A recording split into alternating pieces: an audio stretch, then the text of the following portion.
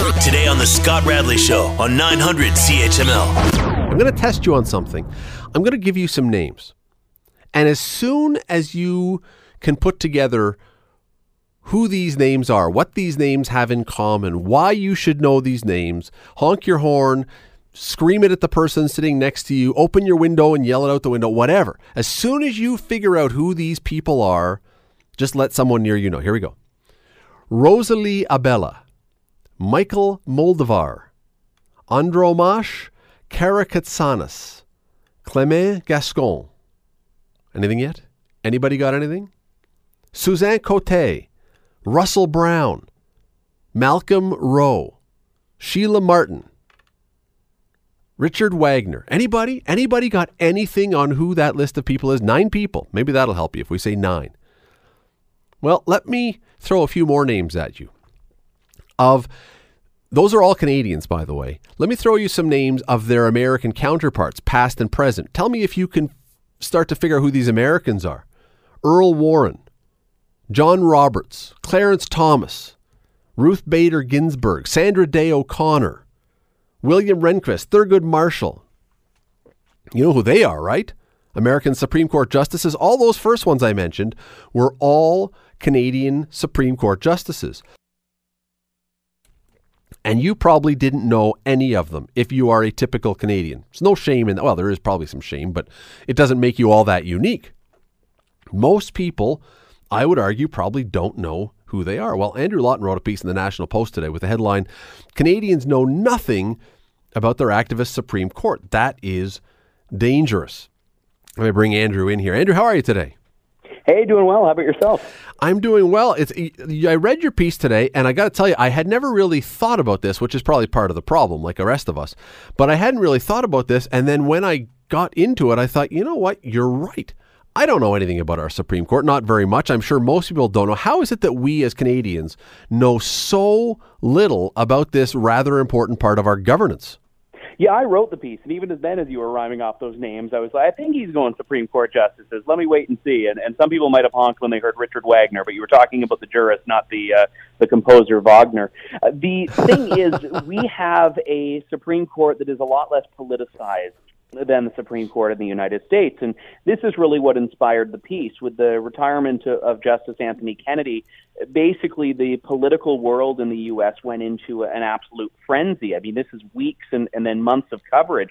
And in Canada, we literally had a vacancy in the Chief Justice spot, and I don't think there was more than a couple of days of stories between Beverly McLaughlin retiring and Richard Wagner getting appointed. And I feel that as a country, we are poorly served when the Supreme Court is making very significant decisions and we aren't engaged or invested in that court and the process by which they're selected. You would almost think when you consider this, when you consider how anonymous our justices are compared to the, I don't know if the right word is celebrity, but certainly very well-known names that hold the seats in the American Supreme Court, you would almost think that theirs has immense power to shape their entire constitution and everything else and to shape the way the country looks. And ours is an afterthought that really doesn't do anything. They are a lot more similar in their power than probably a lot of people give consideration to. Oh, absolutely. And I'd say in some respects, and some lawyers may haggle over this, but in some respects, the Canadian court is more powerful because there is a lot less scrutiny to it. And we've seen a number of judicial decisions from our Supreme Court, even in the last couple of years, where judges have made decisions that really go outside of just deciding whether something is constitutional or not, whereas in the U.S., I think there are actually narrower parameters for the judges to rule than in Canada. And when you compound that with the lack of oversight, for lack of a better term, our justices have almost more power, but Canadians really let them work in the shadows. So why have we ignored them? Why have we not paid any attention to this? You know, I don't have an answer to that. One of the big challenges is that when judges have made decisions that have ruled against what people would argue are conservative positions, conservatives in Canada jump up and go, oh, you know, the activist judges and all of that. Look, and I'm a conservative, but I also have to look at the fact that 6 of the 9 justices that are on the bench right now in Canada were appointed by Stephen Harper, 6 of 9. So if you're talking about judges that are really being dragged through the ringer in kind of not nomination hearings, we don't have those, but in the vetting process of, how are you looking at the law? What's your background? What are your decisions? How do you usually approach these things? There would be a lot more of an ideological bent on the bench. And some people would argue that maybe it's not a bad thing that we don't have it, but I think it is a bad thing that we as Canadians don't know where our judges stand on these issues. Yet they're still deciding things like assisted dying, like religious freedom, like bringing beer across the borders. And I'm pretty sure these judges are going to, within the next couple of years, be looking at our marijuana laws when a number of things come up along that vein. And I think that we as Canadians and also the Canadian politicians need to start taking the institutions like the court a lot more seriously. You're listening to the Scott Radley Show podcast on 900 CHML. Chatting with Andrew Lawton, who wrote a piece in the National Post today. Canadians know nothing about their activist Supreme Court. That is dangerous. That's the headline. It's an interesting piece because most of us don't even think in this country about our Supreme Court. It is not something that's front of mind. It's not something that's part of our regular conversation, unlike in the States. And Andrew, you mentioned just before the break that 6 of the 9 justices that are on Canada's Supreme Court right now are Stephen Harper nominees. He put them there, Conservative Prime Minister. And yet this court rather regularly, I think most people, liberal or conservative, say this court leans liberal. So did Stephen Harper then whiff on who he put in there and just ruin this for conservatives forever? Or is there something in our system that's different that makes it impossible for Canadians to have judges of certain backgrounds or certain leanings? I don't know if the system itself prevents it. I think the culture prevents it, because clearly if the Prime Minister and his team didn't think or didn't really succeed in stacking the bench in such a way that conservative laws will be upheld for the next 20 years, then it's really because that's just not a part of the dialogue in Canada. I mean, systemically, they can put whoever they want on the bench, and even though it's not a lifetime appointment like it is in the U.S., our justices stay there until they're 75. So you can actually, for decades, wield a lot of influence over the future of the law in the country if you do stack the court. And the same would have been true of Jean Chrétien and Paul Martin in that era.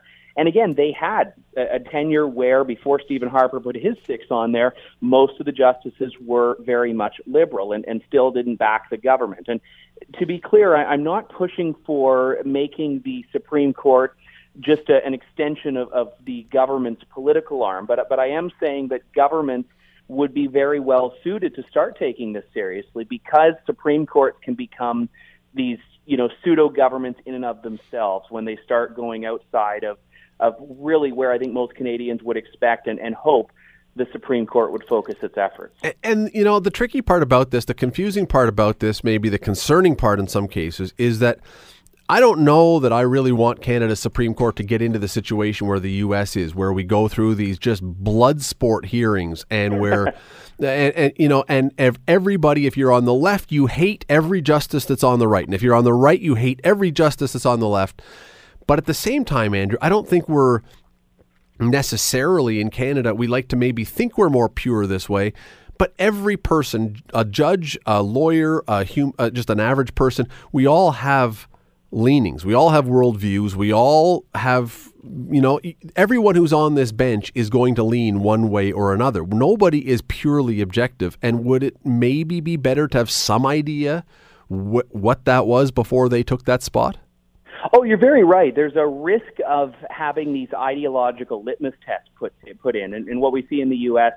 is a judge pro-life? Is it what's the religious belief of a judge? Now, I don't want to go down that road in Canada, but things that are a lot more central. What's your view on freedom of speech? What's your view on freedom of assembly? What's your view on provincial rights versus federal rights? I mean, these are very core philosophical questions that I think Canadians really have a duty to know about potential justices. And I think that governments who are appointing these people have a duty to really delve into those things. And it's not about, are you a conservative or a liberal? It's not about, did you volunteer 40 years ago on some liberal campaign?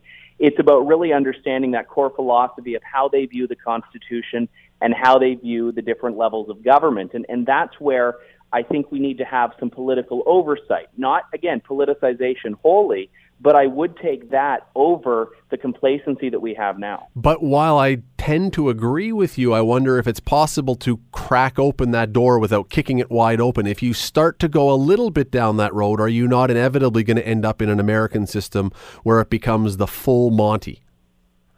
There's definitely a risk there, but I would look to the Senate as one example, where people are appointed specifically with a political affiliation. Up until Justin Trudeau kind of changed that around a bit, and we didn't see it become a nightmarish U.S. congressional hearing-esque display when senators were appointed. There was scrutiny, there was oversight, people vetted them, but ultimately you saw political appointments that were actually still met with a lot of shrugging and complacency by Canadians, quite frankly. But I think the Senate shows that we do have a mechanism where people can make appointments and there is some politics there, but the whole country doesn't become theatrical about it. So the fact that, and to go back to your point, and I think your point, that the main point, the underlying point of this is very well taken of your piece today, which is we really are ignorant towards the Supreme Court, and with the decisions that it's making and the impact that it's having, it's dangerous to not know anything about who the people are, the 9 people who are having this impact. Is this a flaw in the education system, that kids are not being taught this as part of their curriculum? Is this a problem with the media that we just ignore it? Is this a pop culture thing because it's not sexy that we just decide to find other things? Why are we not aware of this?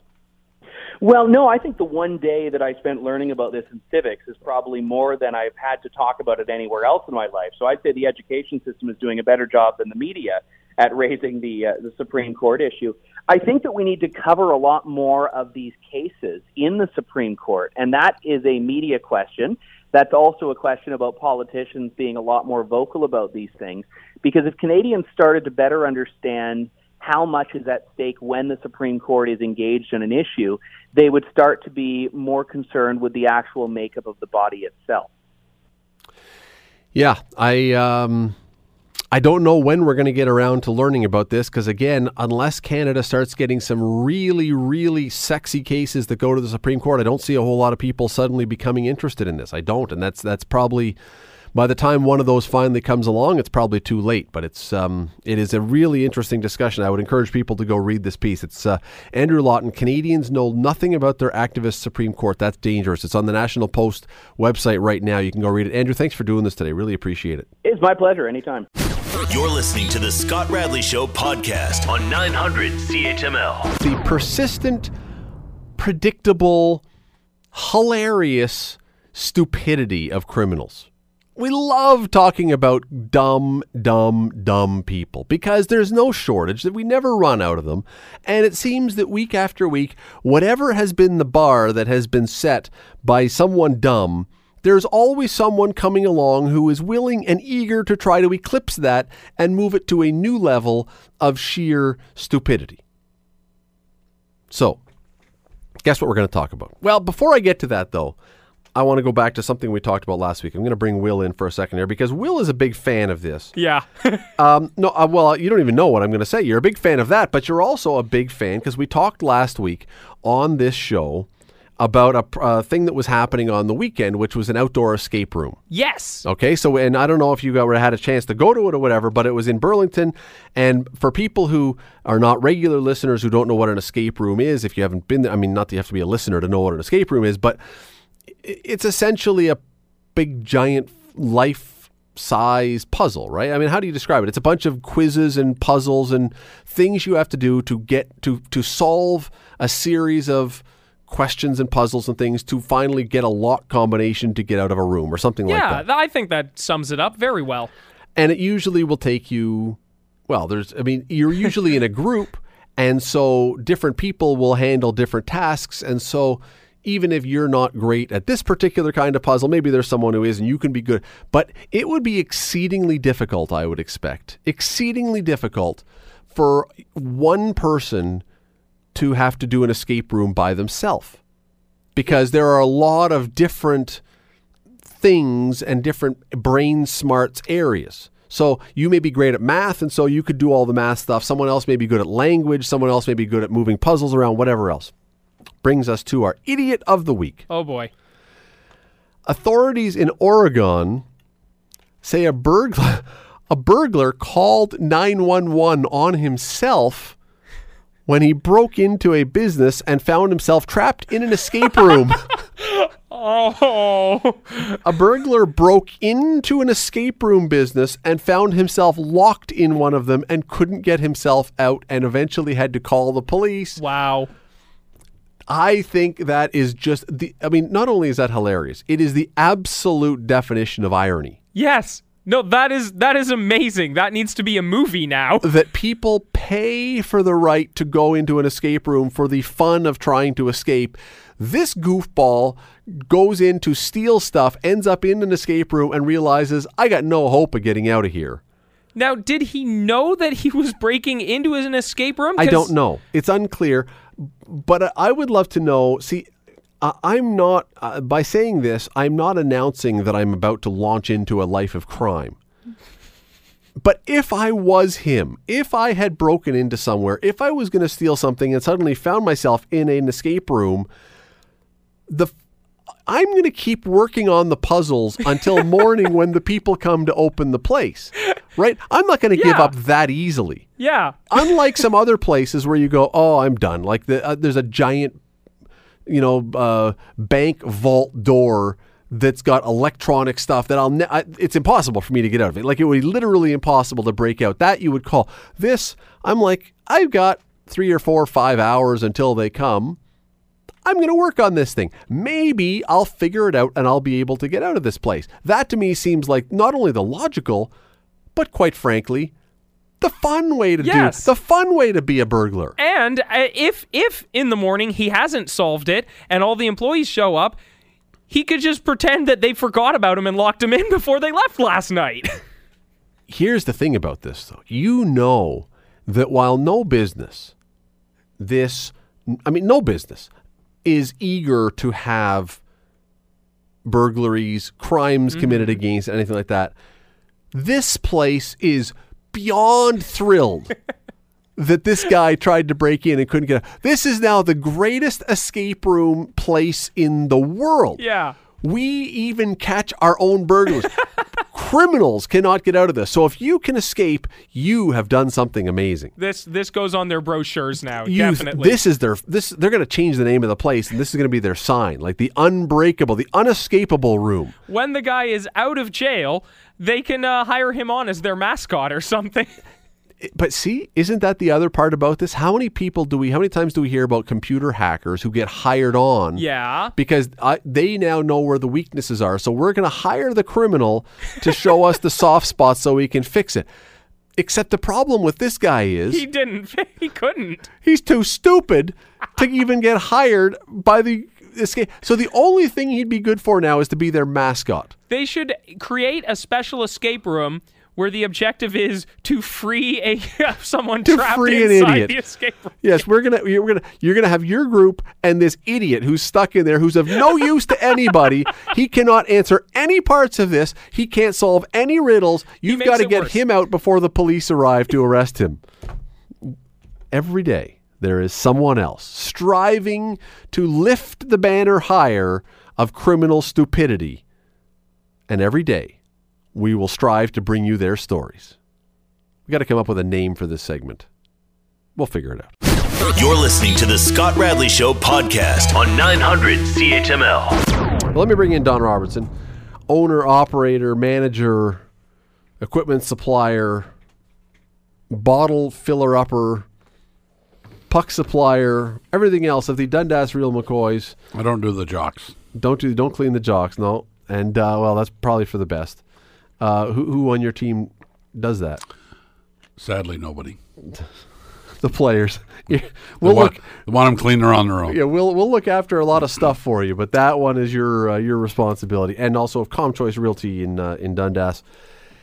You know what? I don't want to spend a lot of time on it because it's been talked about a lot today, but I know you knew a little bit about Ray. You didn't know him real well, but you knew about Ray Emery.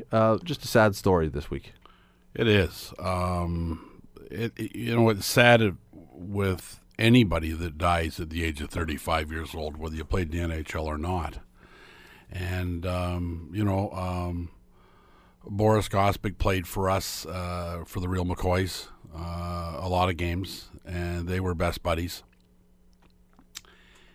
And, you hear some awful good things about people when bad things happen sometimes, and it's an awful way to have good things said about you, and people remember the community work and all the things that you've done in the community, but you can't fix that. And if you're if you're a 35-year-old carpenter and it happens, it's tragic.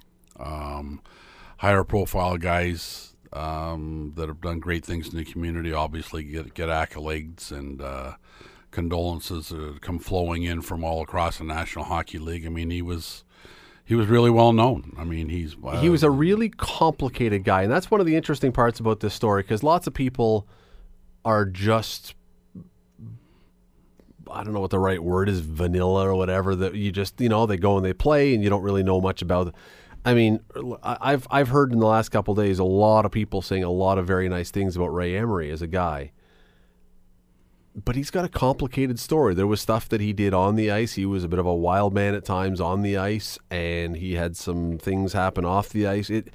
His story, it takes a little working through for people. People have to read what is being said by the people who knew him sometimes to get past what you thought you knew about him. He's that kind of guy.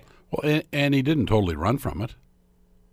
I mean, he acknowledged that he had some struggles. It was in your story today. He talked to Sports Illustrated about it. And I think there's something to be said for a guy that mans up and doesn't try and tell everybody he's a perfect angel when, perhaps he's not. And I don't know very many perfect angels in any event in the circles I swing in, and I know some pretty good people, and none of us are perfect. And but by the accounts I get, he was a pretty stand-up guy. We knew he was around.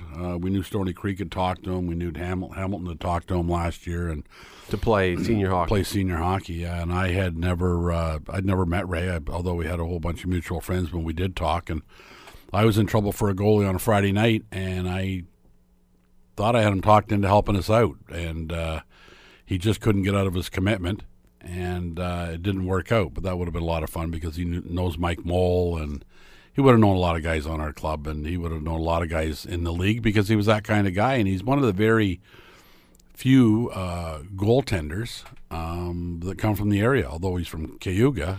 There's a few. You got Alan Bester, you got Frank Caprice, you got, God bless him, late Grant Butler from Dundas, who played. Cam Talbot from Caledonia, he's still playing for Edmonton right now. Yeah, Grant played in the original 6, so he'd have probably played in the NHL. There's only one there. Talbot's still shining, but you get past Bester and Caprice and I can't count Ken Dryden, because he was born here and left the city while he was still steaming. He was basically moved out of here as a newborn, so I don't know that he really counts. He counts if we want him to count, I suppose. But yeah, but he doesn't count. He didn't grow up here. He didn't play minor hockey here. No. Neither did Talbot. Likely, probably played in Caledonia. I don't know if he played for the Corvairs or not. Met his dad. His dad's a great guy. Cam Talbot. Oh, Cam Talbot. Yeah. And Emery would have played in Cayuga, I'm sure. And then Dunnville. And then played Junior C in Dunnville. And then got drafted to the Sioux Greyhounds. Yeah.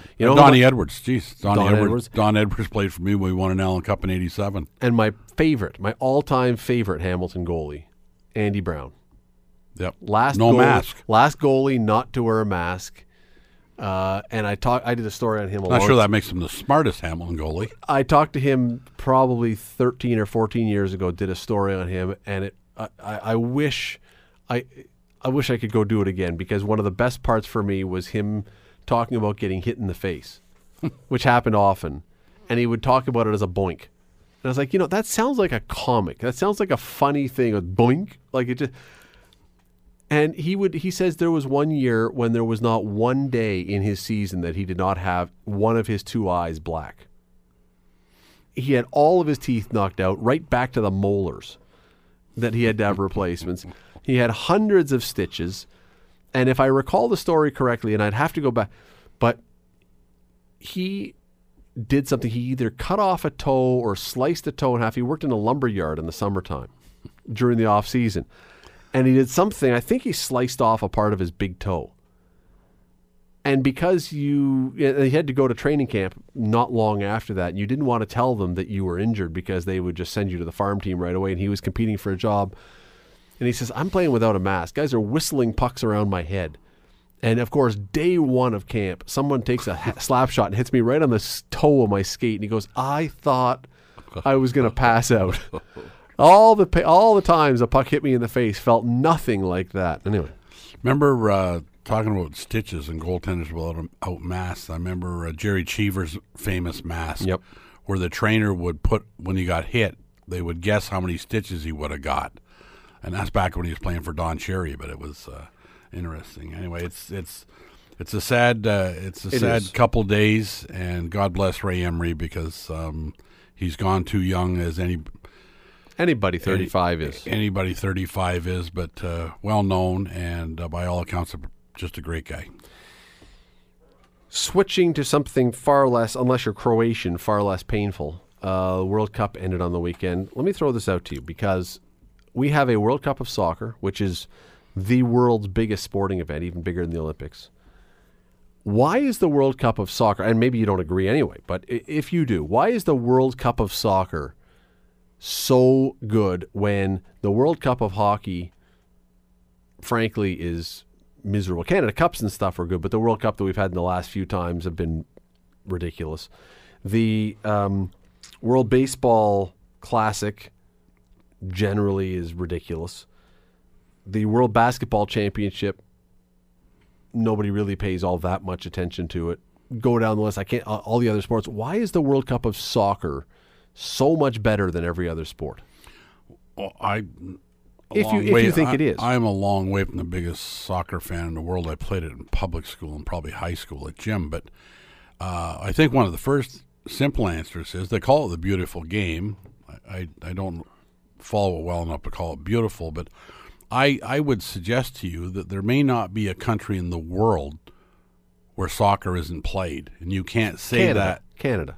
Well, still played, but there isn't baseball, basketball, or hockey, or our form of football played. Our form of football hardly is played outside of North America. So that's true. When you look at the world, and it's a big place, as long as you don't have to paint it.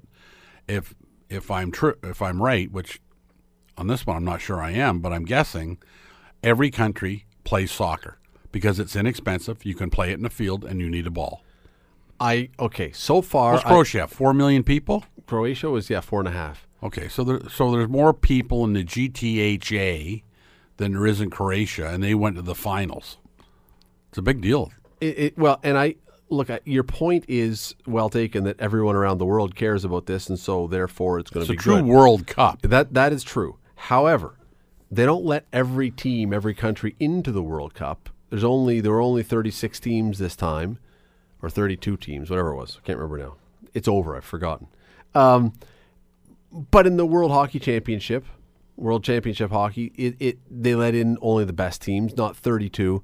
World Baseball Classic, they let in a bunch of teams. I understand that it's played around the world, but you still could make the tournament. Whatever amount of people or whatever number of teams you let in, you could still have a tournament that is as compelling as the World Cup. Could you not, theoretically? I don't think so, and here's why. There might be 32 teams there, but there are. It's an interesting setup. There are teams that are sometimes better that don't make it that are in the cup because of qualifying. Yeah. So, first of all, you probably couldn't have 32 teams in the World Baseball Championship if you let them all in. And what soccer does, football, is they eliminate. Like the Netherlands were hot the last time. They didn't make it. Italy didn't make it. I mean, those two are pretty good soccer countries. They've done okay. Right? So when you look at the elimination process, when you get to 32, you've probably got 20 of the best teams in the world. And my understanding is if they don't have the qualifying setup that they do, it would be the European Cup. Probably. Well, European Cup was some European South American Cup. Like I listen, you can put what I know about soccer in the water bottle in front of me, but you got to think that the Netherlands and Italy were better than a few of the teams that were there. But, okay, wouldn't that, though... Because they couldn't beat the right team that didn't qualify. But aren't you arguing against yourself then? Because... I do it all the time. I know, but no. But, look, I love the idea that it is a true world championship and everybody, pretty much every team in the world every country in the world has tried to get in there. That part, the qualifying for the World Cup is unique. But once you get down to the 32 teams that are going to be there, to have some teams that are not that strong would not, you would think, lead to as good a tournament as the World Hockey Championship or the World Baseball Classic, where you've got only the best teams there. I just don't understand why these other tournaments can't match. Once you've gotten to the tournament itself, not all the qualifying for World Cup is all by itself, is very neat. But once you get to it, why you can't have the same excitement, the same level, the same must-see every single game as the World Cup in soccer, because that is the case. Even if you, Don, if you are Italian and you are rooting exclusively for Italy, you will still watch the other games and not miss one. Whereas, even with the World Hockey Championship, if you're a Canadian, do I really make a point of tuning in to see Germany versus Denmark? Probably not. I'm going to try and make 2 points, and hopefully I can remember the second one. I would suggest to you, whether it's basketball, baseball, or hockey, more traditional North American sports, that very seldom are the best two teams in the final. True. You can make a huge argument that the American League East, 3 or 4 of the teams are better than the American League Central altogether. Some years, not this year, but yes, some years. Okay, but you can make the argument that can happen. Yep, for sure. And so consequently, the best 2 teams in Major League Baseball this year may be Boston and New York Yankees, and throw the rest of them out. And one's going to be a wild card and may lose that one game. Yep. So when you look at the qualifying and you use the argument to say, well, the best teams aren't all there. Well, the best teams aren't all there all the time anyway in any particular sport because of the division they're in.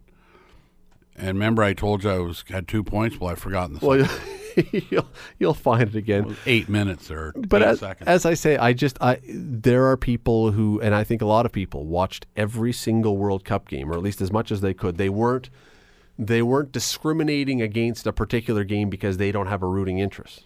They would turn it on. So when I talked earlier about the fact that why is it so exciting and everything else, because I think it is more of a true world championship. I mean, you got to get out of Hamilton and North America and everything else. When you have participants across the world, and every country presumably having some form of soccer, maybe not a national team, but probably, because they have B pools and everything else, that makes it a global sport. It may in fact be the only global sport. I would think that's. I would think it. Well, no, it's one of a couple. I mean, high lies next. No, but maybe. track and field. Everybody runs, right? That may be the only other one that is a true world sport, where track and field. Although, even with track and field, to help your point, I mean, there are certain events that certain parts of the world excel at, and certain events that other parts of the world excel at. It's not a completely level playing field. Yeah, the Kenyans can run from. Well, they can run to the Olympics from wherever they are. They do exceptionally well in the distance events. The Americans, the Caribbean countries tend to do really well in the sprints. But this is a single sport. So to compare it to the Olympics, exactly. No, fair enough. And maybe the Tour de France. I don't know. I mean, I don't think it's quite as exciting. It's not as worldly or anything else. But I'm thinking about a single sport that would rival the World Cup. There probably isn't. And if you're the second, boy, you're a long way back. Again, I'm going back to track and field. I'm trying to think. As far as the World Cup, it's the viewership and everything is immense. Is the 100-meter final? Does it on a per capita basis get as much viewers as the World Cup? Probably for that few seconds, that 10 seconds, whatever, plus the lead up, you will get the same viewers. So this thing goes on for a month? Yeah, over a month. And the 100 meters in the men's world championship goes on for less than 10 seconds. And that's what I mean. That's what I mean. That in that 10 seconds you may have the viewership of the World Cup. I'm looking around. I'm thinking, if I am running international hockey, if I'm running international baseball, if I'm running whatever, I don't know what they're doing, but I've got to figure out how to even if you only get the people in the countries that have a team, right? Because I don't expect that.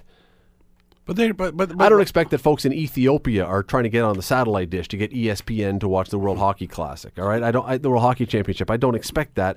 But even if you can somehow find a way just to get the people in the countries that have hockey, well, they're doing that though. They're doing it the best they can, Scott. They're not having the same success. My point is that even though Italy was out, even though Italy didn't make this World Cup, I guarantee you the TV ratings for the World Cup in Italy would be exceptional. Because you will still watch the World Cup. But the rationale is, like, the National Hockey League are playing games in England now. The NFL are playing games in England. The NHL are going to play games, albeit I think it's exhibition, in China. You can take your sport to them and hope that they gravitate to it. But the reality is, when there's so many people that play soccer, and poorly, there are soccer pitches in Rockton. There's lots of soccer pitches in Dundas. I mean, there are soccer pitches all over the world. When we were if you take the NFL and the NHL to a country, and they have enough rinks to let 1% of the people play, it can never get as big. It's impossible. When we were in Africa, in the middle of Kampala, on a field that wasn't even close to flat. If you were at the one end, you were playing uphill the whole way. But there was a dirt field that was there to play. But, you know, the other point is, we only have a couple minutes left on this. The other point is that I think soccer has done better than all the other sports, which explains an awful lot. And it's not something that happens overnight. We didn't have the NHL players in the Olympics this last time for reasons we can go into all the details of why we didn't. NBA players don't always go to the World Basketball Championship. The World Baseball Classic doesn't get all the players. Somehow, every single team in the World Cup gets every player they want or they need from their country. There is never a time when you will see Cristiano Ronaldo say, "Yeah, I'm sitting this World Cup out. I'm really tired." There's nobody.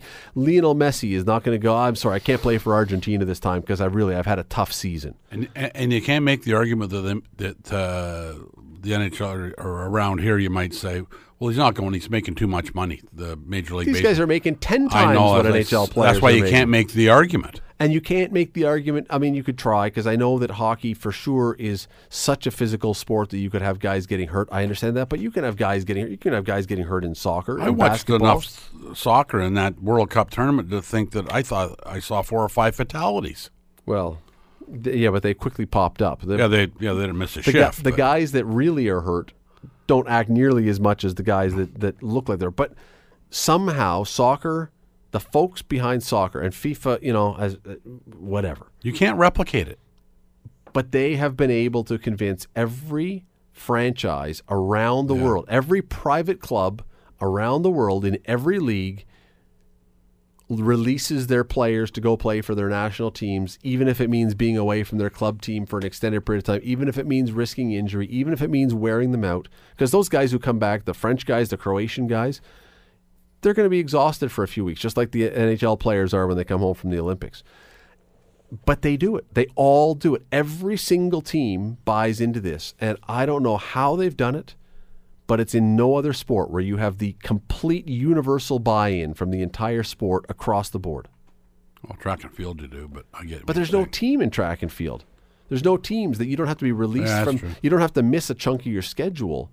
You don't have to because here's they do a lot of scheduling around this stuff too, right? They do, but the next World Cup, the one that's in Qatar, because the heat is now going to be in November and December, which is going to screw everything up for them. But nobody's going to say, that's right in the middle of our season. I can't let my guy go. Too hot. It's in the middle of our schedule. I can't lose my best 2 players for 3 weeks or 4 weeks or 8 weeks plus training camp. No one says that. They're all fine with this. And I was thinking about this, the only other example I can think of where there is basically universal buy-in to release players to go for a tournament is the World Junior Tournament, that the junior teams will allow their players to go, and it may cost you 3 or 4 weeks, and you could lose 10 games in that stretch. If you lose 2 or 3 guys, it can decimate you. But they do it. But they do it, and well, that's a personal thing too, because part of the junior hockey is you're trying to develop guys and get them drafted. Yeah, but a lot of them are drafted when they play. I mean, that's not the same if you're guys. Real Madrid or if you're Barcelona or if you're Manchester United, and yet they still say, yeah, go, do it. I can't think of another sport that does it, but I can't think of another sport that has a bigger stage. Well, no, clearly not. Although that could also be a disadvantage to some of these teams. Let's say that now you are the club team of Messi. He's a bad example because he had a really bad World Cup. You're Cristiano Ronaldo, and you go there and you just dominated the World Cup, and he's coming up for a contract. You're right. That biggest stage, it's got nothing to do with what happened in your club team, but now your club team is going to pay for him because of what he did on that international stage. So, and even then they say, go, please go. We release you to go. If all the other sports, I don't think they say please go, but they let him go. If all the other sports followed that lead, I'm convinced that in time, because don't forget, we're not in the first or second World Cup ever. This has been going on for a while now. It's tradition. But I think that the NHL was seeing signs of that with the Olympics. I don't know what they've done by... I don't think it'll ever be the same level. No, it won't be the same level. There's billions of people that play soccer. Yep. No, it's not the same level. But if you're ever going to try and create the same kind of thing, the only way to do it is by convincing the guys to go and releasing them to go and not putting up a fight when they go and not trying to find insurance excuses or whatever else. Yeah. You need every great player in your sport, in the world, in that event, and then you can say, that was fantastic. You're listening to the Scott Radley Show podcast on 900 CHML. This didn't actually happen over the weekend, Don, but there was a... So the Toronto Raptors, everybody knows the Toronto Raptors have struggled when it comes to playoffs. Great regular season team. Atrocious playoff team. They are the paper tigers, paper lions, if there ever were such a thing. So there's this guy who plays for San Antonio who's a huge star, probably one of the top 5 players in the entire NBA, named Kawhi Leonard, who doesn't want to be in San Antonio anymore. He wants to be traded to the Lakers to play with his buddy LeBron. But they seem to have reached an impasse in San Antonio, and he's not coming back there. And so there's a big discussion about, well, where's he going to get traded to? Where's San Antonio going to trade him? Well, somehow, suddenly, out of the blue, the Toronto Raptors are now the favorites to go and get this guy. However, San Antonio is not giving up Kawhi Leonard, one of the top players in the league, for a bag of magic beans. You are going to be giving up probably one of either Kyle Lowry or DeMar DeRozan. You're probably going to be giving up a few first-round draft picks. You're probably going to give up one or two of your young, improving, rapidly getting better bench players, young guys. So you're going to bring a piece in, but it's going to cost you pieces. And here's the kicker. Kawhi Leonard is a free agent after next year. He has 1 year left on his contract and said he won't play in the East. And he is saying he's going to Los Angeles. So if you are the Raptors, do you look at what you've done and say, look, we've got a nice team, but we cannot win in the regular. We cannot win this thing. We can win the regular season. We can't win the playoffs. We're going to roll the dice here, give up one of our core pieces and some other stuff for the chance that for 1 year we can get access to one of the best players in the league, and we're going to take a run at it. It's going to cost us down the road. We'll pay for this down the road, but we have 1 year that we could possibly do this. Would you? You're a GM. You've made trades. You've made moves. Would you do something like that? If I thought I could win it all, I'm not convinced that if they do that, the Toronto Raptors can win the NBA championship.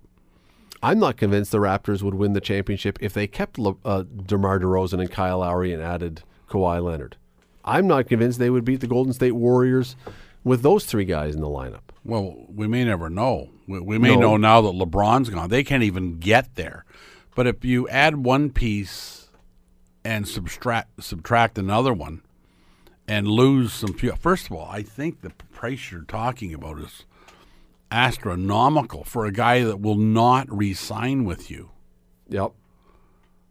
I can't see DeRozan and multiple first-round draft picks and something else for him. Well, you could probably say very safely that if it had to be Lowry or DeRozan, it would be one of those 2 guys plus one of your really young, good, up-and-coming bench players. And if you somehow convinced Kawhi Leonard to re-sign at the end of the year, you get 2 first-round picks or something. That I could see as a possibility, but they're not giving him away for nothing. I'd give one of the stud players away and a not a bad kid, and the option if I'm sure it would be a second-round pick if you make it to the finals, or maybe one first-round pick if you make it to the finals, and 3 others if you win the NBA championship, because then you dine out on that NBA championship for a long time. Would you, make it to the finals. Is making it to the finals sufficient?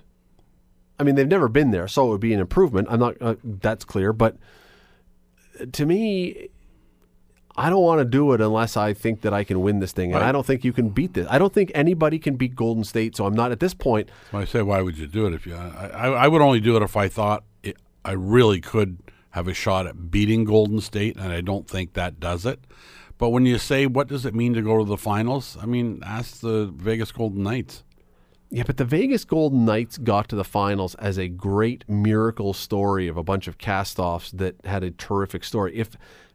My point is, it's a big deal that they made it. But is it? Is it? And I'll tell you why I'm asking that question. Because normally I would say, of course it's a big deal to make it to the finals. If you make it to the finals this year after LeBron has left the East, it looks like you have made it when the obstacle that you couldn't get past is gone. You only made it because LeBron left. You didn't really achieve anything. It proves that was the case.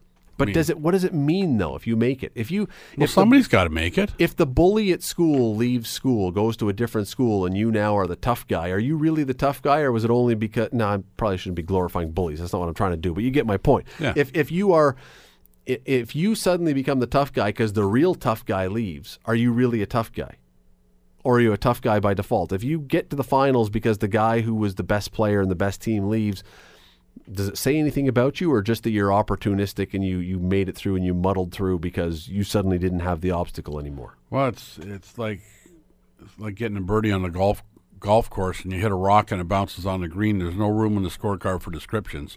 When you look at that trophy and your name's on it as a finalist or a champion, by the time it's all, 5 years from now, the Tampa Bay Lightning won a Stanley Cup. The Carolina Hurricanes have won a Stanley Cup. Nobody says, yeah, but you remember that Carolina played 2 teams and the 4 best players were. Nobody talks about that. Who did Tampa Bay beat in the final?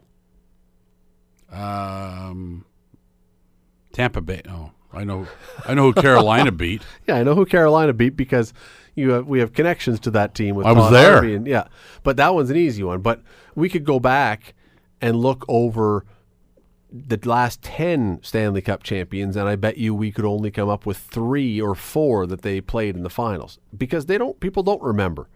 People don't remember who's in the final.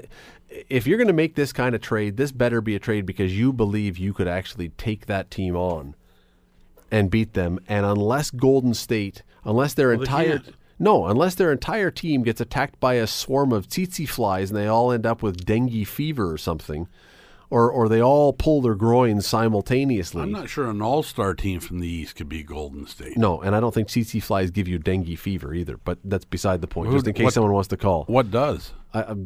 Dengue flies. I don't know. No, you could put. I wrote that in my Saturday column a couple weeks ago. I don't think that an Eastern All-Star team would beat the starters for Golden State right now. If they're healthy, and that's no guarantee. I thought that was my idea. Sorry I didn't read it. No. That's fine. But I agree with you. I don't think that so so what is the point of doing this if you were going to do it? If it's tickets, sponsors, money. It's all about the money. Maybe. I'm not sure that people are. I'm not sure that people would buy in if you had a guy who, when you had a rental player and you're, let's say, a Stanley Cup team or a Major League Baseball team, we know who the rental players are. Rarely are you giving up your core star players. It's always an addition. So you can say, like when the Blue Jays did it in 2015, they brought in some guys. You could still cheer for them because your core players were still there. You're not getting rid of your stars to make those guys arrive. And so this guy will help put you over the top. But here you're talking about, we are literally telling you as the fans, it is this year or we're done. We're gone. Because after this, for the next 2 or 3 or 4 years, we are a rebuilding project. Yeah. I don't know. I don't see the upside. I don't see the upside to the Raptors even considering. Well, is there any evidence they're going to do it? Sounds like a dumb thing to do. When you have no chance in all, when he has said, after this year I'm signing in L.A., yeah, he's not hiding it. So essentially what you would be doing if you're Toronto then, if you're the Raptors then, is either saying we're going for this 1 year and it's come hell or high water. This is the year and we're either winning or we're going right down the toilet after this. Or we believe that we have such a good team, such a good city, such a good setup here that a guy who has made it clear he wants to be in California with LeBron James, if he spends a year in Toronto, he will completely change course and he will decide he wants to stay here. And I love Southern Ontario. I grew up in Toronto. I'm not sure there's any evidence to support that. I don't hate Toronto. I don't necessarily love going down there and driving all the time, but I mean, it's unlike a lot of places, I don't hate the city of Toronto. I don't believe though that a guy who has got his head already set that he's going to California to play with his buddy is suddenly going to say, yeah, I'm willing to go through the winters. I'm willing to go through showing my passport every time I fly to another game. I'm willing to do that. I see no evidence. It's not that onerous when they show up on a private jet and the guy walks through and looks at passports. It's not like you and I lining up for 40 minutes to get through. Trust me. 40 minutes? Where do you go? You have the express pass? I It's like 2.5 hours. Oh, Hamilton.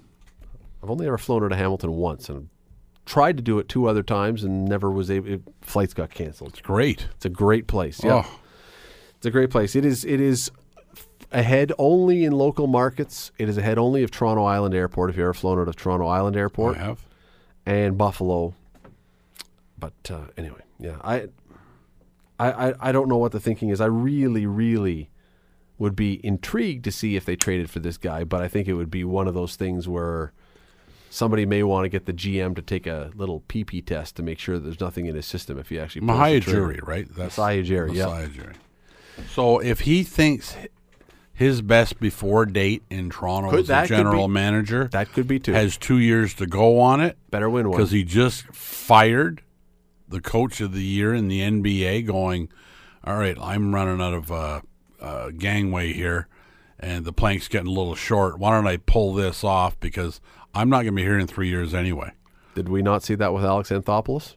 Yep. You're listening to the Scott Radley Show podcast on 900 CHML. The Home Run Derby is on tonight, Major League Baseball All-Star Game. What is the best professional All-Star game? Not the game itself, because most of them stink. Baseball is probably the best one, and that's not saying much. Home Run Derby in baseball, NHL skills competition, NBA slam dunk competition, and I don't know, does the NFL at Pro Bowl still have that quarterback challenge thing where they throw balls through golf cart tires and stuff? I don't know, but which one's the best one as far as the non-game but the peripheral stuff? Slam dunk. No question? Sometimes the home run derby is a lot of fun, but I think those two sports, the slam dunk, the guys can get pretty creative, right? And the baseball can't. They're just trying to pound it out of the park. They're trying to hit it out of the city, which is a lot of fun when they're hammering away. But you get bored with it pretty fast. I mean, I don't want to watch an hour and a half of guys hitting home runs. You don't like 1998 baseball? Yeah, that's what the whole thing. I mean, they're throwing lob balls at him. They're grooving them down the middle at 85 miles an hour, or whatever it is. It's like these guys playing slow pitch. Yeah, they're because you're pitching to yourself, teeing it up, right? So I don't know. I like the slam dunk if I'm going to watch, which I generally don't. I guess the part about the slam dunk I like is you can kind of pick it up on highlights and get the 5 best ones without wasting 2 hours. When the slam dunk contest is done well, and there have been some years when it's been fantastic. Yep. You know, the Vince Carter year. There was some other ones. When it's done well, it's amazing. When it is not, it's just terribly boring. Who is that? Spud Webb. Spud Webb. See, there's when 4'7". When Michael Jordan won one year, it was great. The one that launched his logo, the one of him with the that came from the slam dunk contest. Dominique Wilkins winning it, Spud Webb winning it, again Vince Carter winning it. There have been some that are memorable. But you got the Judge this year, not even in it. Yeah, Aaron Judge. He won it last year. In the Everybody home run thinks derby, yeah. Everybody thinks he can hit it out of the state. Nah, I'm going to take a pass. Kind of like the World Cup, the stuff we talked about earlier. You know, the World Cup, they don't take passes. These guys, they're trying to sell the sport. Yeah, I would. You know what? But you know what I would love to see. And again, I've said this before. We got to go to break. I've said this before with other sports. I've always believed that there is a problem with Olympic sports, as an example, and that is you have no context. When Usain Bolt lines up for the 100 meters and he and all the other guys take off and they're all these incredible, freakishly good athletes and they all roar down the track and finish in 9 point whatever seconds, what does that mean? I think every single time when it comes to the Olympic 100-meter finals, some average guy should also be given one of the lanes.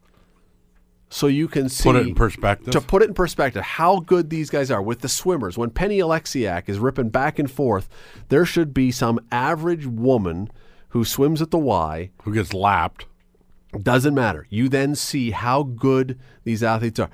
What there should be in the home run derby, there should be some guy who is a men's league guy who hits a few home runs in his men's league. And let's see what he could do to give some context. I always think context in sports is tough because you're only playing with great players. I think your Olympic analogy is better because not a lot of people do those Olympic things.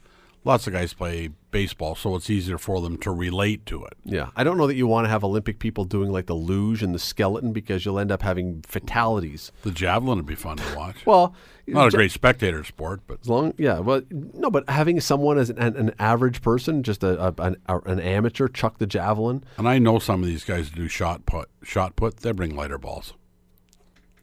I think it would be fascinating, and I would think it would be fascinating to see in the NHL skills competition to put some guy on there who plays men's league. Because again, I'd like to see Mark Juris do it. Well, Mark Juris is not exactly an average guy. No. Local players now, I don't know how old Mark is now. He's in his 50s, but he still could probably play. But no, when you have the target shooting, and you see Paul Coffey back in the day hit 4 in 4, give me a guy who plays men's league and let's see what he does. The problem athletes have is they're so good now, but they're all so good. You can't put it in perspective. You can't put it in perspective. So give me a chubby guy who plays men's slow pitch softball, and see how you do in the home run derby. Give him a proper bat. Give him a guy throwing him fastballs right down the plate. And let's see if you can hit any out or even hit the warning track. So now you've got a guy who's a big hitter who can't get it to the warning track, and suddenly Aaron Judge steps up and hits one 77 rows back into the stand. Now you go, oh. Chicago did that in a regular season game with their goaltending. That was pretty good. Well, yeah, but not intentionally. The Scott Radley Show, weekday evenings from 6 to 8 on 900 CHML.